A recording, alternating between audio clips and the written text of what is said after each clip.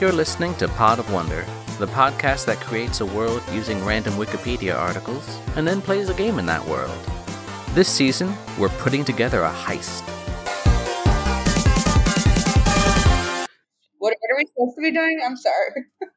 I don't know. What are we doing this time? Are we making a game? Yeah, we're making a game this season, like we have done in the past, not frequently, but I think at one point planned to do. And now we're doing it again. Yay!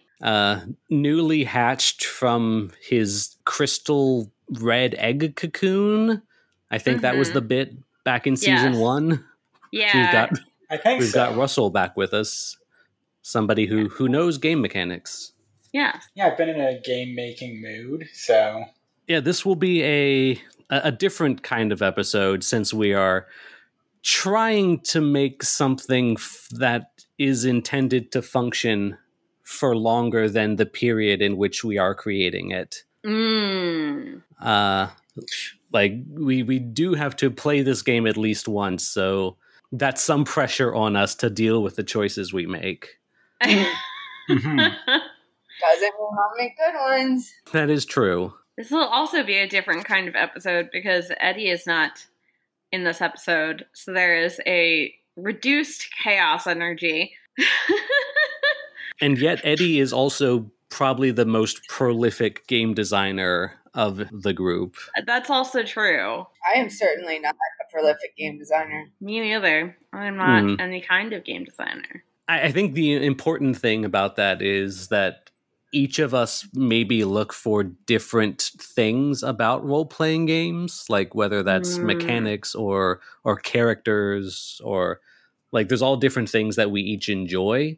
So we all have different perspectives on what we want from a game. And so we can try to mush our tastes together into something that we all like. Yeah, and that, who knows, maybe we can put it on itch or something. Yeah. For other people to play, maybe one day. Who knows? Yeah, I'll post the game again in the Discord. Heist Baby. Yeah. Working title, Heist Baby. I'm into it. That should definitely be the title. Hi everyone, Danny here. Just because I have given everybody on the podcast the document I was working off of, I decided I would just save us some time and put a description of what I have come up with in after the fact. So this is an RPG kind of inspired by Mad Libs, that old game ? Where there's a pre-written story with blank spaces to it, and one player asks the others for words to go in those places and then reads the story out loud. And, the result is something funny or weird or whatever. In this game, characters have a role in a heist and a list of words associated with that role. For example, the thief has words like sneak and crack and appraise. The face has words like charm and disguise and distract. So the game master is going to put challenges in front of the other players during the heist, and they will get past those obstacles by using those words in a sentence, like, I'm going to get past this guard by disguising myself as an employee who belongs, behind the scenes. The characters are experts at what they do, so when they use a word, it's always going to be successful. However, there might be consequences to their actions, or they might draw attention to themselves. Once you've used a word, you mark the word, and so you aren't able to use it again. You can unmark a word by choosing to fail at the challenge. So you would automatically draw some suspicion on yourself, but you get another chance to use a word you've already used. You also have the use of the word flashback.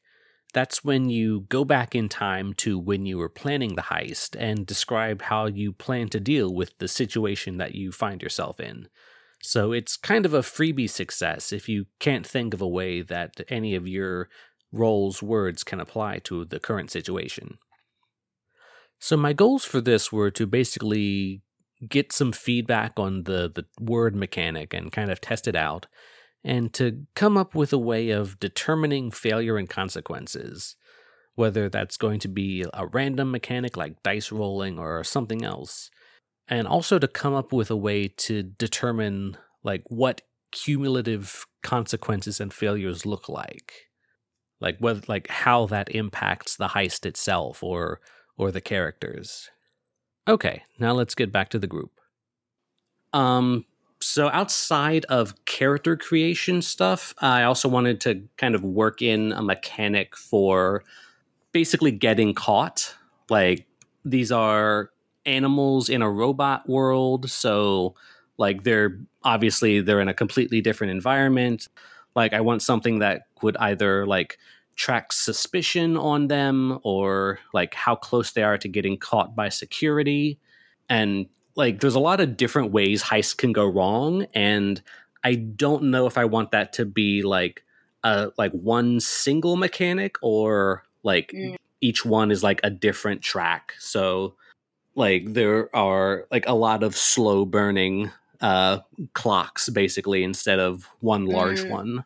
I kind of like had a spitball of an idea if I can say that now, or should I wait until? I'll finish like discussing all the things that I want to make, and then we can take them one by one. Cool, sounds good. All right, go for it. Go ahead. Because we created the Gamblemals, that there is a group of people watching this heist and betting on the things that are going to happen, specifically when things go wrong.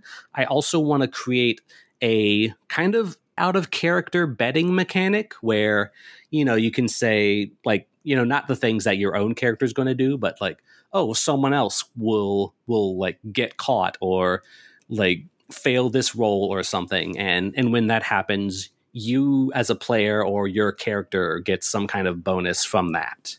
You're betting on what's happening too. Yeah. Okay. Like either you as a player or you as like a separate animal gamble character watching are betting on what happens.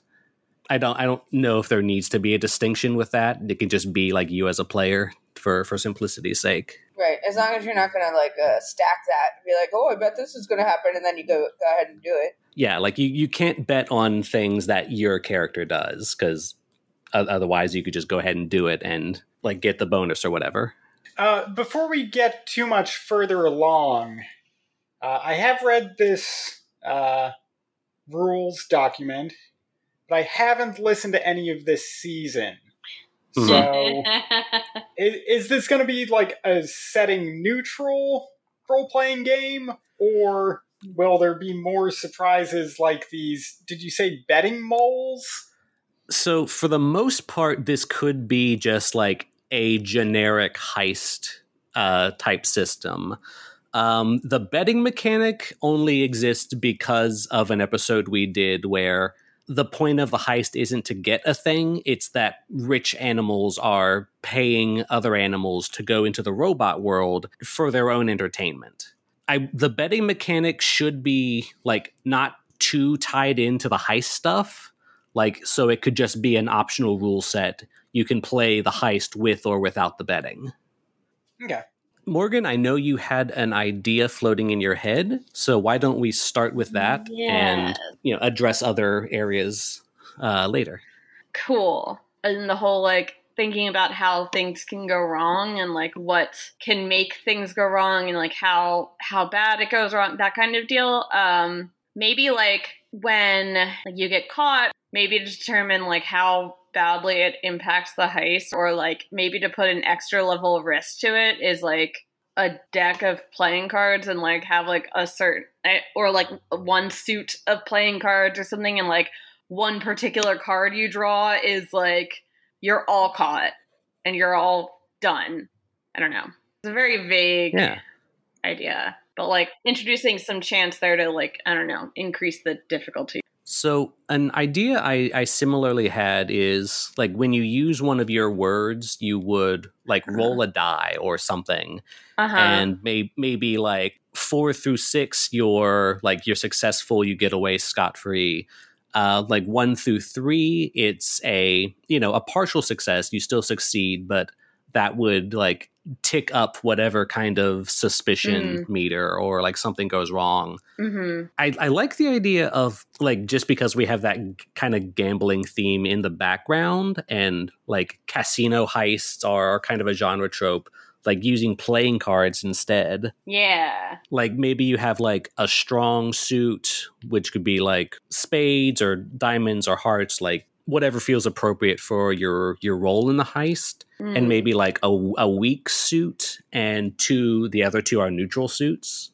You draw a card. If it's a strong suit, no consequences. If it's like one of your two neutral suits, maybe like a small consequence. If it's your weak suit, it's a bigger consequence. Yeah. Does that feel kind of like what you were going for? I think so. I think I was more like thinking like, because you were talking about like the suspicion ramping up, and like, you know, the likelihood of things going wrong ramping up. Like, I don't know how you're tracking like the suspicion going up or whatever, but like maybe once the suspicion hits a certain threshold, like you draw from a deck and a certain card will like mark like you're like done for, like a bigger consequence, but I'm not sure. I think I've got an idea to incorporate this in the game. Okay. So each player has their list of words that they can use to prompt like storytelling advancement. Yeah. So we could assign ahead of time to each of the words that a player might have either a suit or a card, so like a number and a suit. And around, if each person takes or uses one word to say what their character's doing, maybe drawing a card from the deck, if you get a match, that might mean that word backfired. Like, just looking here, the mastermind has logic as one of their words. They might be in a situation, they try to logic their way out of it. They describe what they do after their turn or at the end of the round, however the flow of play works. You flip a card up. Maybe logic is like clubs. You get a match, and then the GM can add extra consequences just because that word ended up matching a draw. Michael was just listening in while I was on mute, and he was saying it might be interesting if the betting mechanic were actually more like built in, and maybe you are trying to do exactly what your betting guy, and then you have your character guy, and you're trying to bet on something and then have your character do it.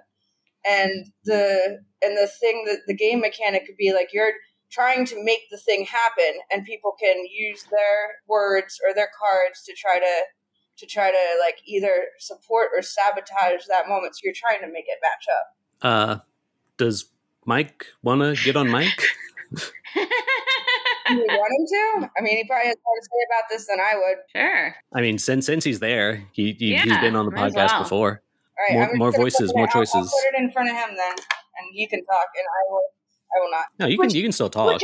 Just share. Yeah. Yeah, so I was just listening in. Seemed to me that the betting mechanic is a fascinating thing over and against the actual role-playing.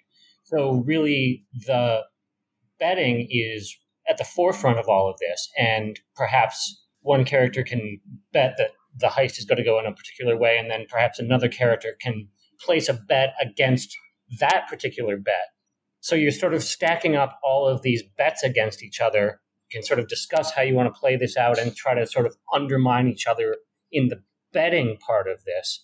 And then actually going through the heist might only be a 5 or 10 or 15 minute part of this whole process, because really what you're thinking about is how to leverage these bets against each other. So the characters that you're playing are sort of these scheming, betting characters, and the actual reality of whatever the heist is almost secondary to the whole focus of what people are thinking about. Again, I came very, very late to the party. I was only listening to about 3 minutes of this, but that was just sort of what was on my mind. And I'll step away again. One thing Mike's suggestion kind of gets me thinking of are ways that like this betting mechanic could encourage players to like work together, that they might have some incentive to set other players up to do a certain thing. I was thinking of working with my suggestion of having like specific cards tied to the words maybe trying to make a poker hand by combining like different players' words as like the kind of like betting objective, or like what might pay out from a bet, like the right combination of words between different players corresponding to a poker hand. That fits very well with sort of what I was thinking. One thing that was kind of on my to-do list, but I didn't go over because I'm not completely sold on it, was like a loyalty mechanic. In a heist, there's people who are like more a team player or less, or like they're on their own kind of mission. Like once they get into the building, they run off and do what they want to do. And like maybe that's kind of maybe like a secret role type thing where when you're doing these hand buildings, you don't necessarily know like, oh, does this person just not have the card we need, or do they have a different loyalty than the rest of us? Like, does that complicate things too much? Does that like shift the focus away from the heist too much? Does that feel like a fun thing that you would want to play with? Well, what we were talking about is that the heist is actually you said it before, right? The heist is, even in the world, very secondary. It's really just about this reality television and the betting, right? Is what the world is about. So it makes sense with the world building. Is it more fun? I guess it depends on what kind of game player you like to be. So I guess that's just a matter of like, what kind of games do we like to play? Is the betting and the setup and the all that is really fun for some people, and just like an action-packed adventure is fun for other people. I like both things, so I'm saying either one sounds cool to me.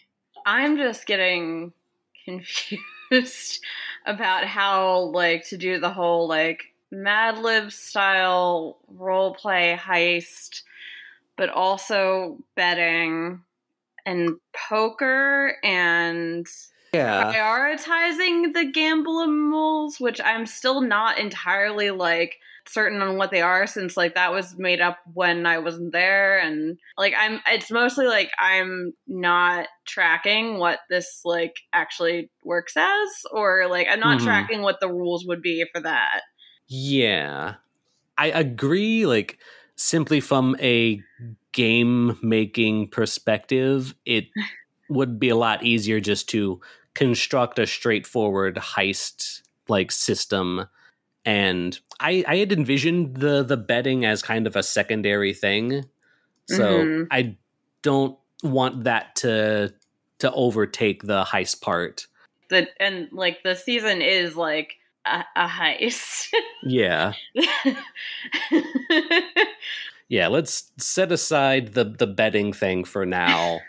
See if we can make a functioning heist game, and if that doesn't take an hour, we can look into other things. Yeah. With like talking about kinds of games that people want to play, like I kind of like to play with the mechanics that are getting like kind of proposed. If they're all combined, it kind of feels like a game that I would need probably like a few gameplay sessions through to learn or understand what I'm doing. And that feels like a much bigger investment than like kind of like, okay, roll the dice and maybe draw for a consequence and see what happens there. Yeah. For our purposes, this is going to be a one shot, so yeah, we should focus on ease of play and creation and like getting into the game pretty quick. Right. So the player objectives in that case are just going to be completing the heist. Yeah. Like out of podcast, I'll write up like a separate GM section about creating a heist or like collaboratively working together to create the heist. But I'm not going to worry about that for the podcast's sake, since we've done that over 8 episodes. So at the start of the game, the players are going to know what the setup of the heist is, what their overall objective is. Yeah, and like even down to the security features of the heist, like that's something they'll create together beforehand. Because in heist, you have all these experts, like, you know, you're going to need a hacker or a safe cracker or like a marksman. So like they'll know what the challenges are, so they can kind of create their characters to meet those challenges. Would you like do it like the quiet year or whatever. Like, okay, now you build what's the machine? What question do you answer about what this room is like? What character comes along to like potentially spoil the game? Or are people just doing it? Is it sort of doing it like a whole cloth? Yeah, I don't think I'd get like that specific with it, like the quiet year. More like you know that you're going to be facing these things. You don't know what order they're in. You don't necessarily know the layout of the place the heist is happening. Like you have some foreknowledge of it, but not to the point where like it's all prescribed for you. And who built that? The GM? I think that'll be something that everybody creates together. I just haven't written out how that will happen yet. Oh, that's what I was saying. How does everyone create it together? It could be like the quiet year. Everyone creates it together in that way. Okay. But it doesn't have to be like that. I'm just trying to understand how the mechanic would go if everyone were creating it together without it being total chaos. That was something I was thinking I could come up with later because I'm fairly sure I know how to create like people talking to each other rules, but I don't know how to make like active in-game stuff happening rules as much. That's what I wanted to focus on is like what does success and failure look like? What does suspicion and security look like? That type of stuff. Okay. Should we maybe start with character creation, if that's going to be the first thing that happens in game, and work out at least the rules for that, if there's collaboration or linked backstories for that? I think that's a good place to start, is like where most players will be starting from. So I'm thinking like the way this could take form is maybe a set of questions that like, you know, ask a question to one player, ask a question to another player.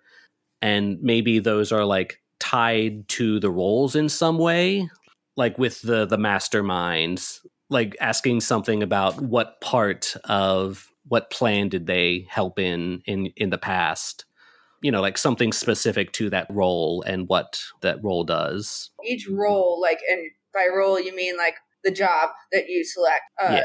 They have a set of questions that you can pull from instead of a general set of questions that everyone can pull from. So if you're the, you know, tech guy, you ask, and what strange machinery do we find in, you know, the shark room? Or I don't know. Is that what you mean? Yeah, like more character creation focused. So like connecting your character to another character. Are each of the roles going to be locked in with the words available to them? I think they each have 6, and that's including deciding to fail on something. Yeah. Okay. And if we want, we can expand that list. Say, here are 8 words, pick 4 of them. You also get failure and flashback. So as it is, using a word expends it for you. You can't use the same word again until you fail, and then you get 1 back, or do you get all your words back when you fail? That's, I don't know. What do you think works better? Like, I envisioned it as you get 1 back. I think the math of that works out well, because if you have 4 words, that's 4 chances to use each of them for 1 success along the way. Mm-hmm. Failing, replenishing 1 means that by the end of the game, every other action that you're doing is going to be a failure once you've used up that base 4. And that kind of works in with the theme of the heist getting more perilous the longer that it goes on. That's good.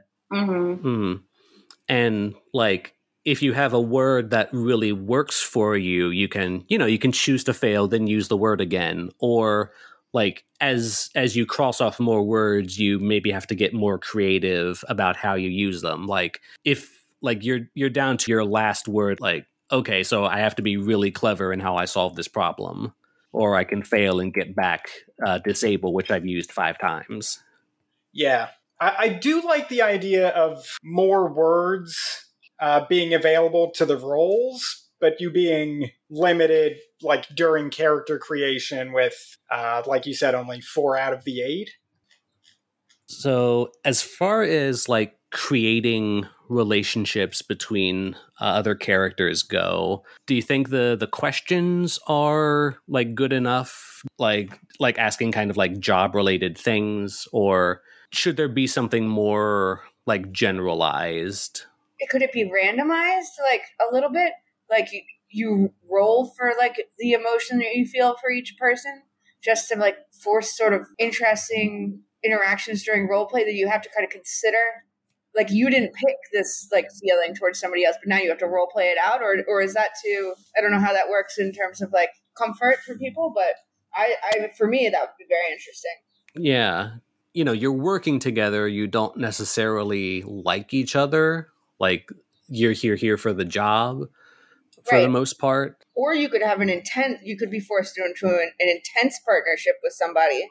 Like you roll a 1, and that means that your character will sacrifice their own success for that other character. That's the relationship you have to them. And then whatever relationship they roll back to you is also randomized. So either they could be totally on board with that, or that could be like the opposite of the way they feel. I mean, it would in kind of like, it could end up meaning that you have to play something that's like strange or uncomfortable, which I like. I don't know if everyone does. Yeah. Were you thinking about that as like, rather than asking someone like a very specific question, like you feel antipathy towards this person, what happened between you? You're secretly in love with this person, what happened between you? I think you could answer, I think it could be both. You roll to find out how you feel about that person, and then you can answer the question why. Okay, yeah, so pairing the emotion with a specific question? Yeah, I guess so. Character 1 rolls a 6-sided die off a list of like, you know, different ways a person can feel about someone else. And then the first part of the sentence is, you feel, and then that thing that you rolled blank towards whatever the focus was. How did this come about, or why is that so? Just getting the perspectives of different players. How do you all feel about that? I like it. I feel like that's a good way to build up interpersonal backstory between the players. Mm-hmm. That could work with what we were talking about previously, even of having, like, that might be the way to modify your role words is with an emotion. Maybe if you're in the scene with whoever you have this emotional bond with, you can modify your action with that emotion. Yeah. Oh, I like that. That sounds cool. I like that.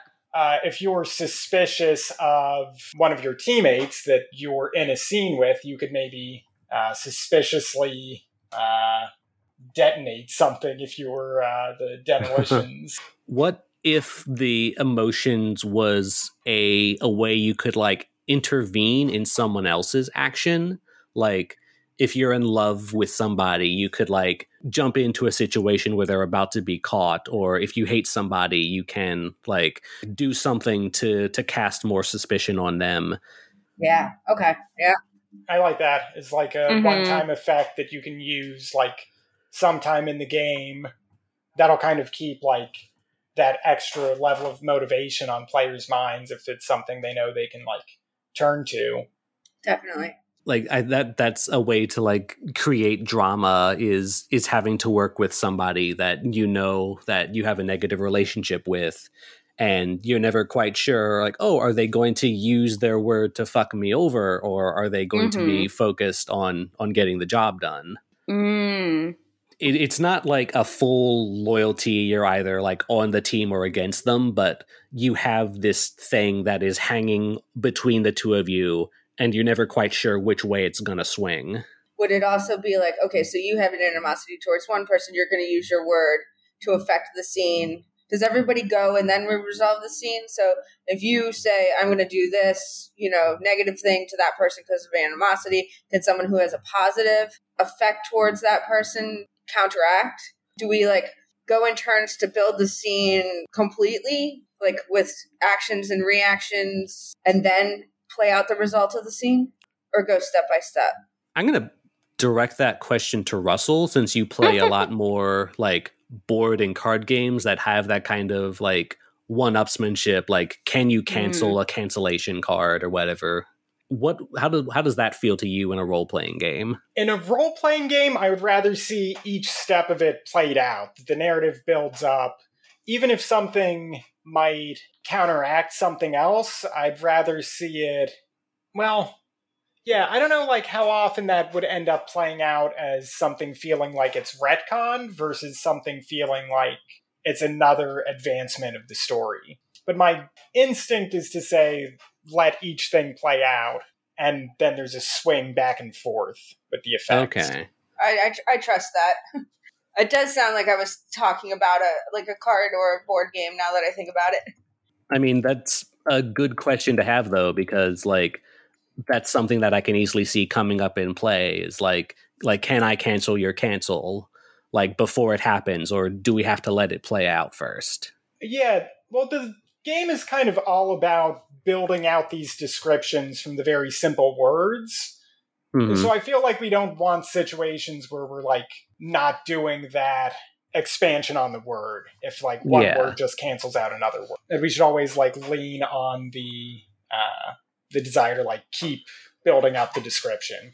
Yeah, because like in a role-playing game, it doesn't feel good to have your action just like canceled or have no effect, or you should like if you want to like play out this character moment, it doesn't seem right to have another player just step in and say, no, that didn't happen. Yeah, some good role-playing advice that I've heard that I think is going to be especially helpful in this game is to have multiple failure states where a failure doesn't like stop the plot dead in its tracks, it just complicates it. Yeah, that is a good segue. We can, if people feel good kind of with that emotional creation system to like try and figure out what are these fail states, what does failure look like. So this might also be the place to incorporate that suspicion system, that maybe overall suspicion is counting up as there are failures. Because I figure like failing in a heist is either like not advancing in the direction that you expect or risking being caught. Right, okay. With those two tracks in mind, I envision like, because heists are all about experts, like success isn't ever really in question. Like that's why you have to choose to fail in order to get a word back, because otherwise you know what you're doing. You were chosen to do this job. This is the job. You're good at it. And so consequences come from the attention you draw to yourself, or security catching up with you, or like you said, failure kind of throws off your plans, makes you like go into another direction to try to do the same thing.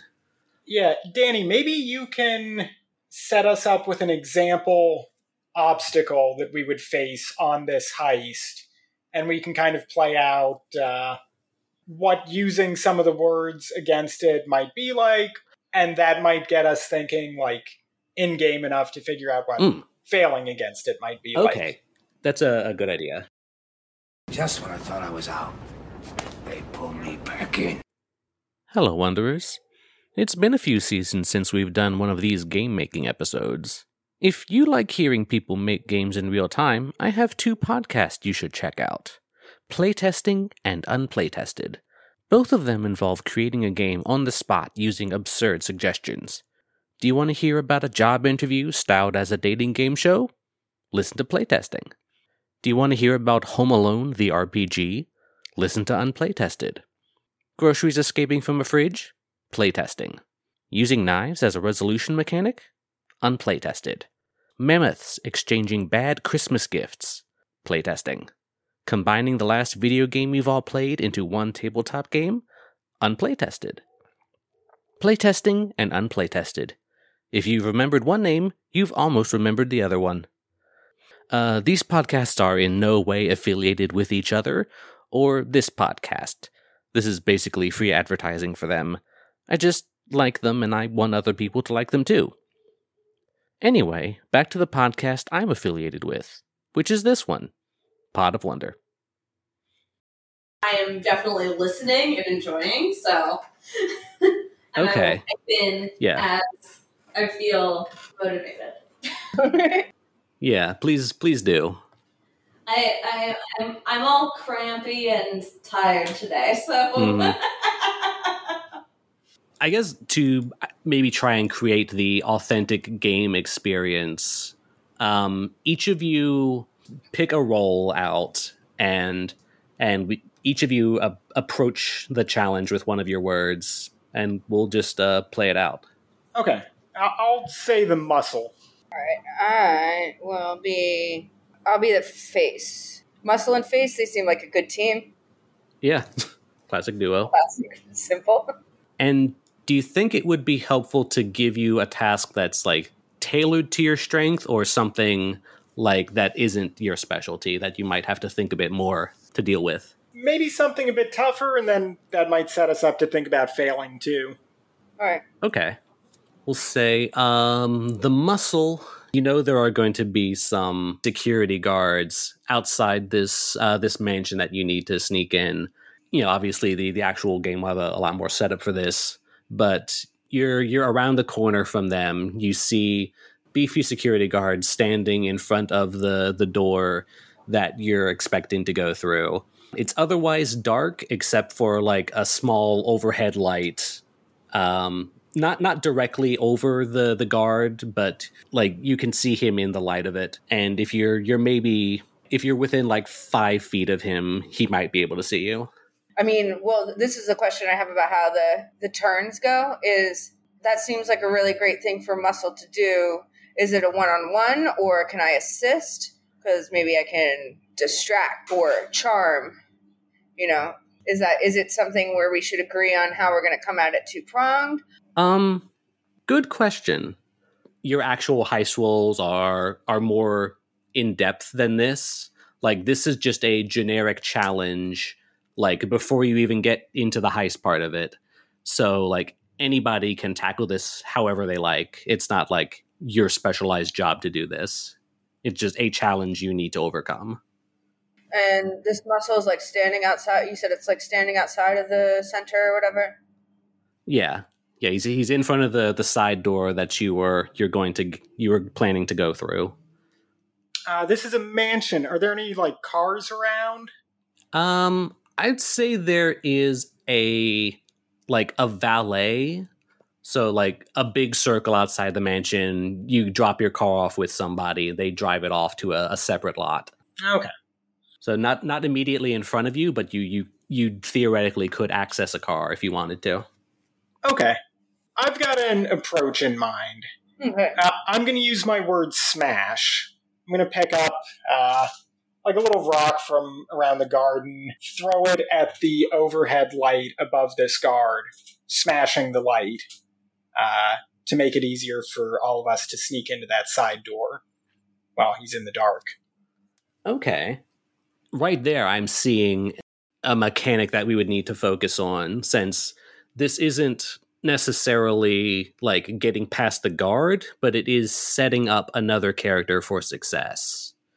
Whatever mechanic the next person does should get some sort of bonus to whatever they do, because you've thrown the area into darkness. But also maybe the guard into high alert. Also true. So depending on the approach you take, if darkness would be helpful to you, you would get an advantage. And if not, maybe the guard's heightened suspicion would possibly... I wouldn't say it would give you a penalty, unless the Muscle were actively trying to fuck you over. So I'd say, like, at most, you're neutral. And depending on what you do, you could get a bonus to it. So you've sort of done the distraction. We don't need to... We can just slip now behind the guard. What if each obstacle, and this is something that the GM would set up as they're setting up the obstacles for the heist, tally your successes and failures, maybe almost like death saving throws in D&D. There's a number of successes you need to get to advance past it, and then maybe a number of failures that if you get that, you advance maybe not forward, but to another obstacle, like as far away from the objective as that current one was.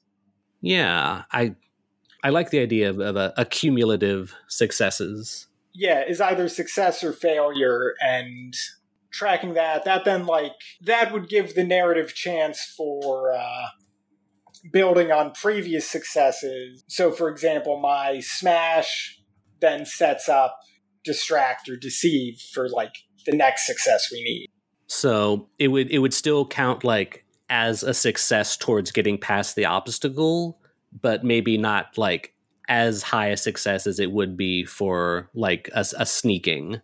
So I could say I disguise myself as a handyman that's like, I was told these lights were gonna, start the bulbs we put in them. I don't know. There's something faulty and they've been exploding. Can you come over here and, like, help me? Tell me what's going on as I get up here and try to change that bulb. So now he's in the dark and he's focused just on me. Is that what you mean? And that's how we build the scene. So Russell does a thing, and then I pick the thing on my list that I feel like most supports it. And then the next guy, maybe there's a thief and he could sneak behind or whatever. Yeah. And then depending on the number of successes that might be required for, like, given the obstacle, that's when the GM would know to transition to, like, all right, you've passed this, and start setting up the next scene.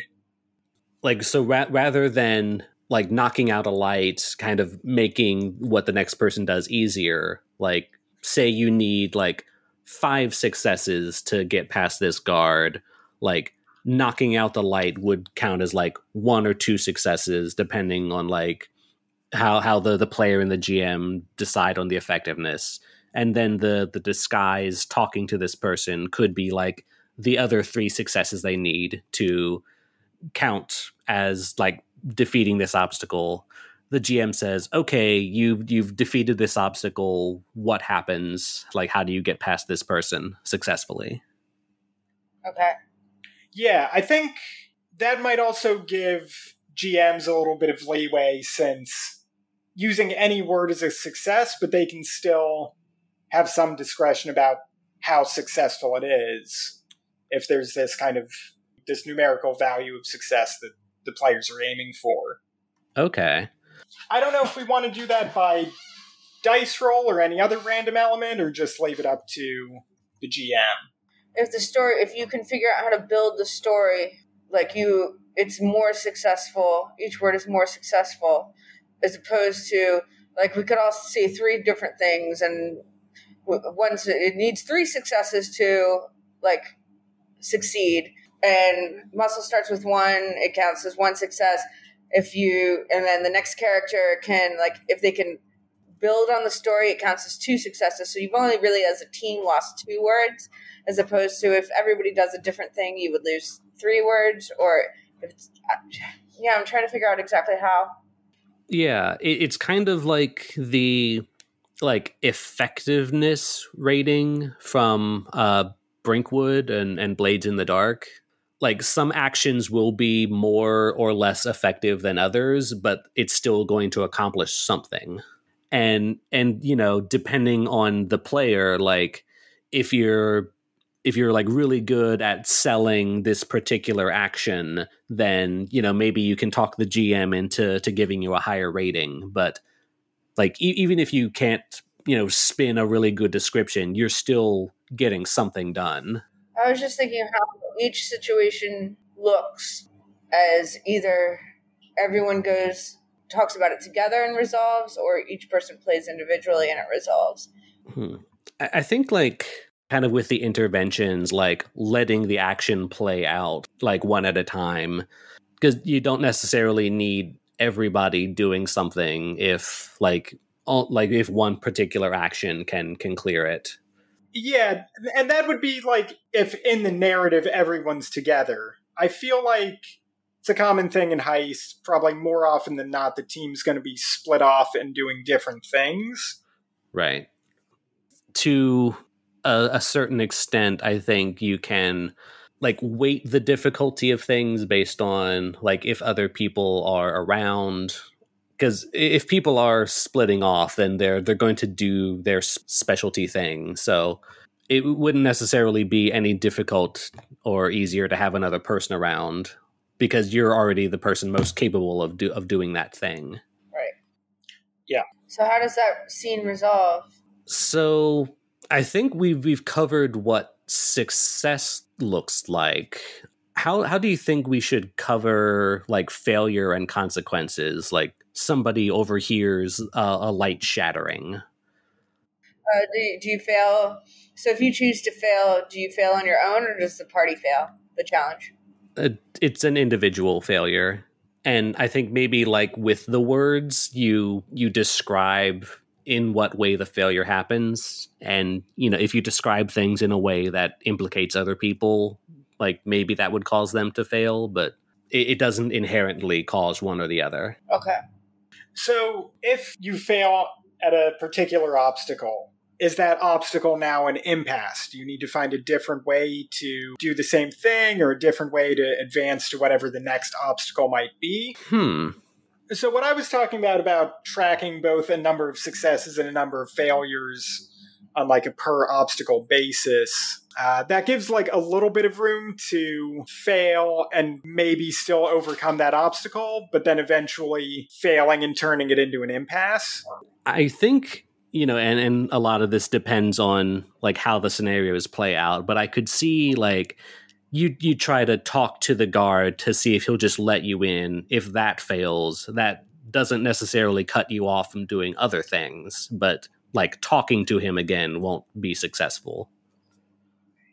Right. And if you talk to him and it fails, and then also we decide to try to like put the light out and it fails, now it's pretty hard to get past this guy, but it also might be pretty dangerous to leave him in play. I don't know how I feel about it. I mean, that comes to my idea of making failure a choice. So like if for some reason everybody chose to fail on the same challenge, I mean, that's kind of up to them.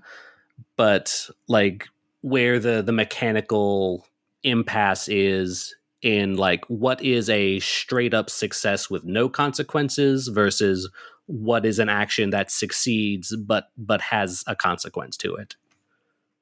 Right, because you wouldn't want, okay, so if you have 3 people doing the same action and one of them just like goes, oh, you guys got this, I'm going to choose to fail this time, and, I'm going to get a word back, but there's no consequence for it really because you're already in a win condition. I wouldn't like that. Yeah. Like failure should be like meaningfully failing.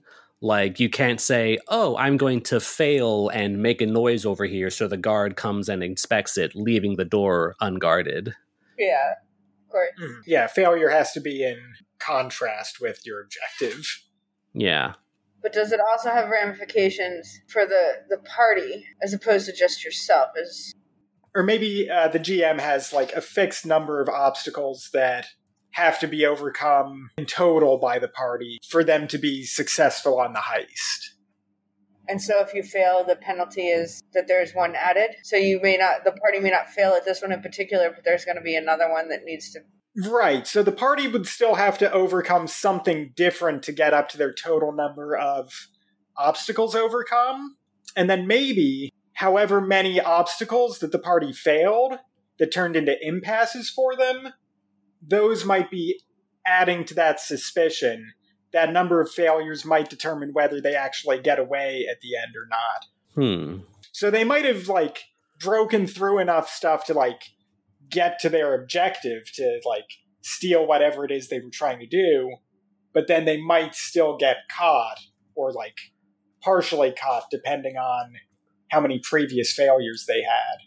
So like I would be simultaneously tracking like the number of challenges they overcome and the number of failures that happen. So like at a certain point, like, okay, you got the thing you needed, but you had this many failures along the way, so something happens that prevents this from being a complete success. So is that an out-of-game consequence, though? No, so I think that could be like the GM could then like add obstacles on their way out, maybe based on those previous failures.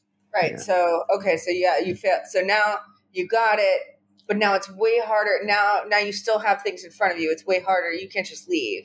Yeah, what they chose to fail on the way in is then like a cost to get out. That sounds like a kind of logical scaling up of the base challenge system. Like, you need this many successes to overcome a challenge. You need this many overcome challenges to succeed in the heist. Like, if you fail at a challenge, you have to approach it in a different way. If you've had this many challenges, the heist becomes more difficult on your way out. I like that. And then it even gives the GM some room to think, like, okay, these are the sorts of things that they failed on earlier. So what kind of complications is that causing for the escape? And these individual failures, even if your party succeeds in the thing that you were attempting, the individual failures are building into this end cost. Yeah. Like, that way your failures don't necessarily like just fall on you as an individual. Like, it raises the suspicion level as a whole. People are going to be looking out for suspicious things everywhere. Like, someone else might get caught up in that net, whether they were suspicious or not. Cool. Yeah. So what do you think then determines the consequences or the suspicion? Do we want to leave that up to the GM, or could it be something like a die roll or a card draw that feels a little more random, but less like, I need to describe this in every possible way so that I don't get consequences? I like the randomness a little bit. I think it makes it fun. So what would the dice or cards correspond to for the challenge? You know, a simple like clean success versus a success with a consequence. Maybe if you wanted to break that down even further, like if the GM had like a number of successes in mind with your action, say like this was going to give you like 2 stars towards bypassing this obstacle. I've been imagining them as stars. Yeah. If you roll a die and you get a 6, or you draw your card and it's your strong suit, you get an extra success on top of that, maybe. So you can kind of claim I'm succeeding or I'm failing. Right. And then there's a roll which determines kind of how much success. I guess like the degree of success and if any sort of negative attention comes from that success or not. And is there any mechanic that rewards connectivity or like creativity, or are we going to leave it very numbers based? I think that comes in the GM determining like how many stars you're going to get for the action you take.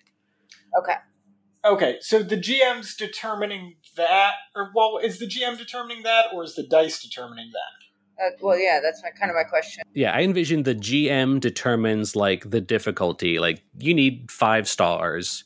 You know, the action you're taking will give you 2 stars out of that 5 that you need. Okay. What were you imagining, Russell? Oh, no, I think the same thing. I don't know if the dice still fit into that, but I don't think we really need dice unless it was determining that degree of success that the GM would then just describe. Maybe that depends on like how much we want randomness to play into it. Like, do you want to have the dice or cards or whatever there to give you a little extra boost on top of your descriptions, or do you not want that there? I want to say not.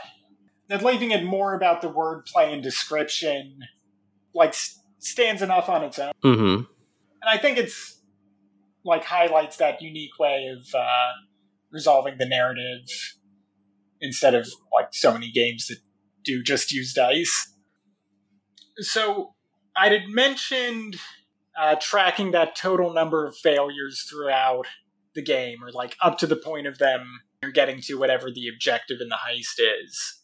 and then those failures affecting the escape. Should that tally of failures maybe be something that the players are tracking so they know each of their own failures? And then that might even be a specific difficulty for them to escape? Like, should there be a chance of only some of the party escaping at the end? Or do they get out together or not at all? I want there to be room for, not everybody or nobody. I think so too. I think that gives some players, like, maybe even depending on those relationships, the chance to, like, set someone else up for more failures. Mm-hmm. If that's what the dynamic between them might have been. Yeah.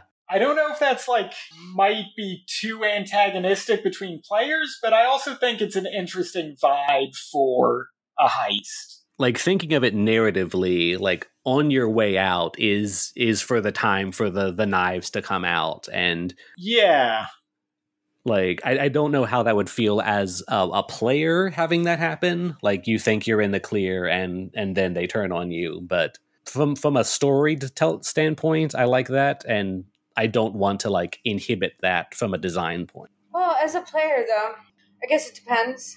I guess you write the disclaimer at the beginning, but if your relationships with people are randomized, then you don't have to feel like it's directly directed at you personally. You know what I mean? Uh-huh. Yeah, I think that would be something to lay out in, like, the guidelines at the start of a game. Yeah, like that's probably something at the start of the game to be like, all right, what are people okay with as far as, like, being betrayed or, like, bad feelings between people? You should agree at the start whether betrayal is on the table or not. But going back to your question, Russell, I don't know if this is what you meant necessarily, but it made me think of, like, your star meter in Grand Theft Auto, where, like, can all the players see how much suspicion is being aroused, like, out of game, or if that's something like the GM keeps track of. Yeah, so that's what I was thinking of, is that on the character sheet, instead of your hit points, you have a box that's tallying up for your suspicion that's counting all your failures. Mm-hmm. Okay, so the whole party succeeds. You've chosen to basically sit back and fail a few times, build up those points, but it kind of puts you back in the order of how quickly you escape. So at the end, like, the people who have, like, gone full board, success, standing up for everyone, above board, escape first, and then as the consequences build, the people who have been a little more shady about their situation meet them. Mm. Or another way to say this is that you escape in a particular order based on your successes or failures personally. And that has a mechanical advantage or disadvantage. Right, there might be more heat on those last people to escape. They might not even have enough words left to use to get enough successes to get past that degree of heat at the end. That might be how it ends up, like, playing out within the rules to figure out who gets out. Yeah, sort of like there is a general, like, heist level suspicion, like, whether people are looking out at all, and then based on individual failures, it's like, oh, well, a person of this description has been seen doing numerous suspicious things. We're going to look for them specifically. Right. So there's the party success or failure, and then there's the individual heat that each person is taking as part of that success or failure. But yeah, I mean, that can be just as simple as, like, GM bookkeeping on, like, how many failures each individual person has. And that's something that can be, like, kept secret, but the rest of the party knows or has, like, a general idea of what the top level heat is. Like, what is everybody, like, looking out for? So yes, so you can personally choose to succeed or fail against things which are going to have not necessarily any kind of fallout in terms of succeeding at the heist, but are definitely going to have fallout for you personally as you escape. And that doesn't necessarily even need to be anything narratively that's happening. I'm just passing by the computer. I apologize. Oh, no, thank you. So yeah, just to kind of reiterate, kind of help this stick in my head, the mechanical systems now, obstacles that have a requisite number of successes or failures to bypass them. Right. Players are aiming to overcome a certain number of obstacles to be successful on the heist. If they fail a certain number of obstacles, they're unsuccessful. Once they're successful, there's a tally of all the individual failures that players have accumulated. And that represents the difficulty to escape. Yes. Cool. I feel like that kind of works as the glue for the role-playing. I think the only other thing to specify as far as how that goes is what exactly players need to overcome to escape. I think that what Mike was saying, that the people that have done the most to help with the success have that easiest time getting out. What actually determines when someone gets away or not? Passing by the computer again, what I'm thinking of here as sort of the consequences of what I'm thinking of as the order in which you get out, the number of successes or failures that you have on the way into the heist is going to determine how many consequences there are for being the first person out versus the last person out. So you know ahead of time that if you are the last person out, you are going to get this much consequence or this much heat, even though the entire group has succeeded, if that makes sense. So you can start to sort of scheme about how successful or failureful you want to be on the way in, because that's going to have consequences that you know ahead of time on the way out. You don't know narratively what they are, but you know how extreme they're going to be, if that makes sense. So you can kind of scheme on the way in to know what it's going to be like for you on the way out, regardless of the success or failure of the entire group. Does that make sense? It could use the same sort of obstacle system that the GM is using to describe what they overcome to get in.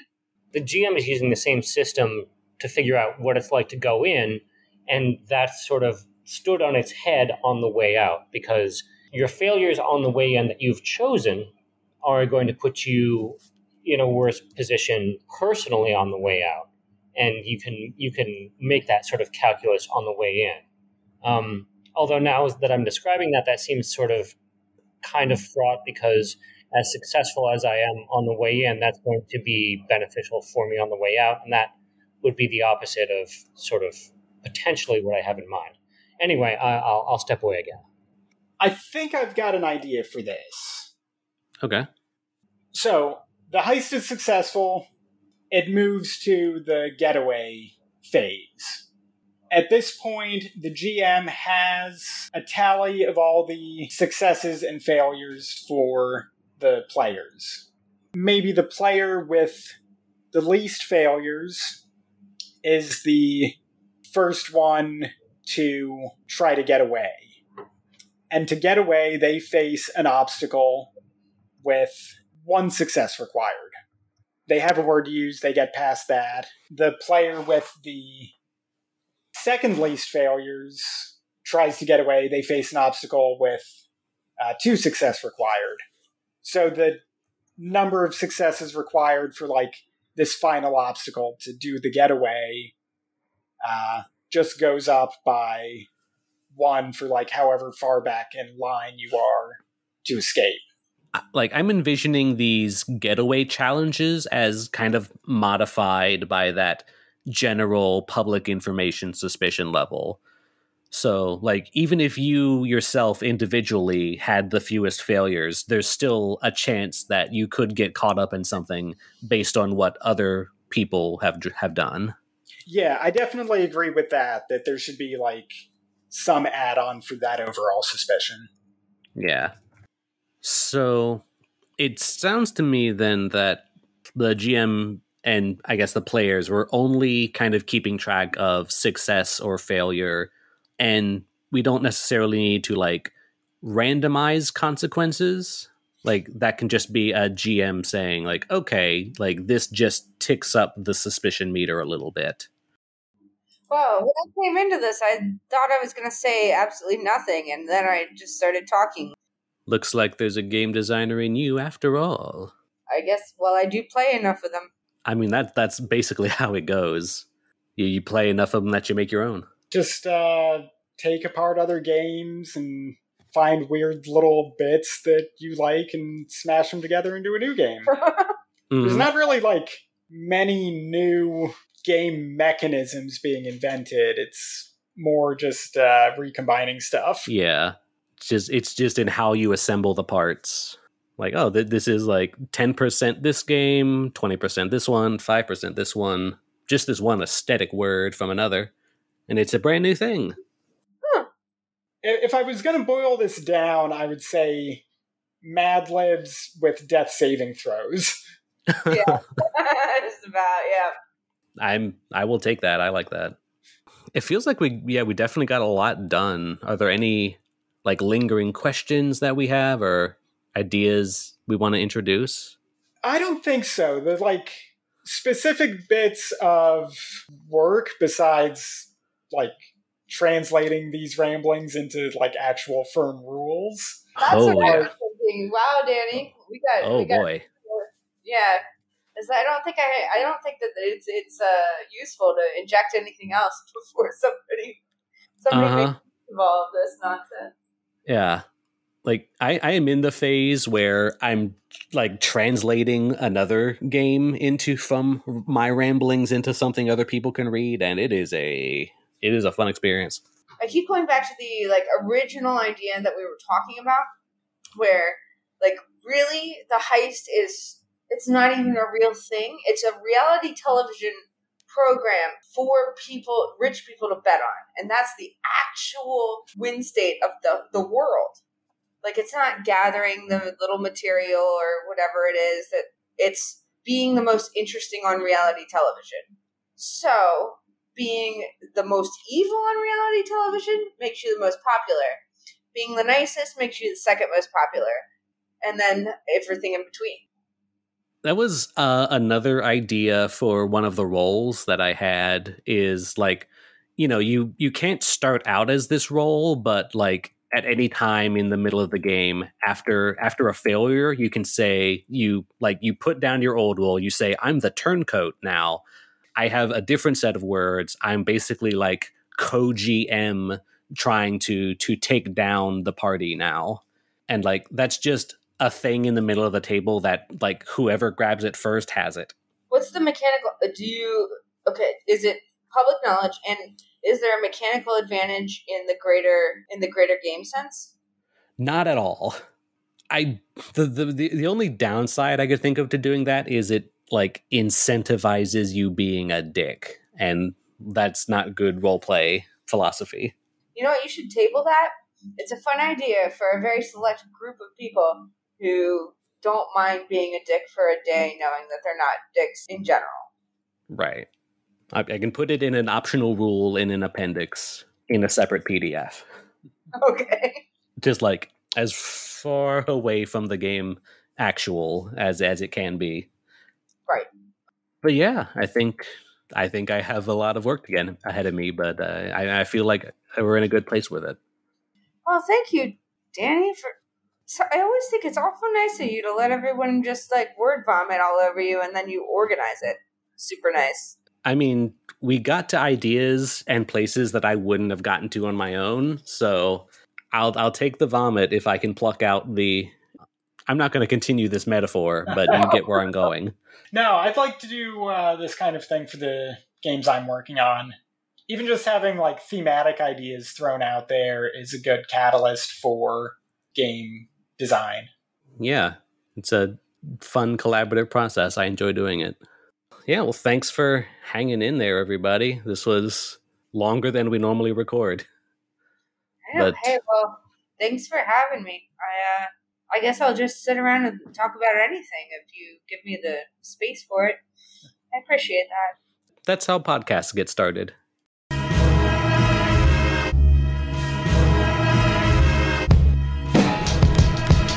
This has been Pod of Wonder. You can follow us on Twitter at Pod of Wonder, and you can email us at podofwonder@gmail.com. You can find Danny on Twitter at DannyPlaysRPGs, and you can find the games Danny makes at DannyMakesRPGs.itch.io. You can find Morgan on Instagram at MorganTheFae, and on Twitter at Morgan_the_Fae_. Fae is spelled F-A-E in both cases. You can find Eddie on Instagram at MonstersByEd, and you can find the games he makes at strangebutTrueGames.com. Our opening theme is Opening by Komiku. Our closing theme is Night Heist by Coolzay. See you next crime, Wanderers.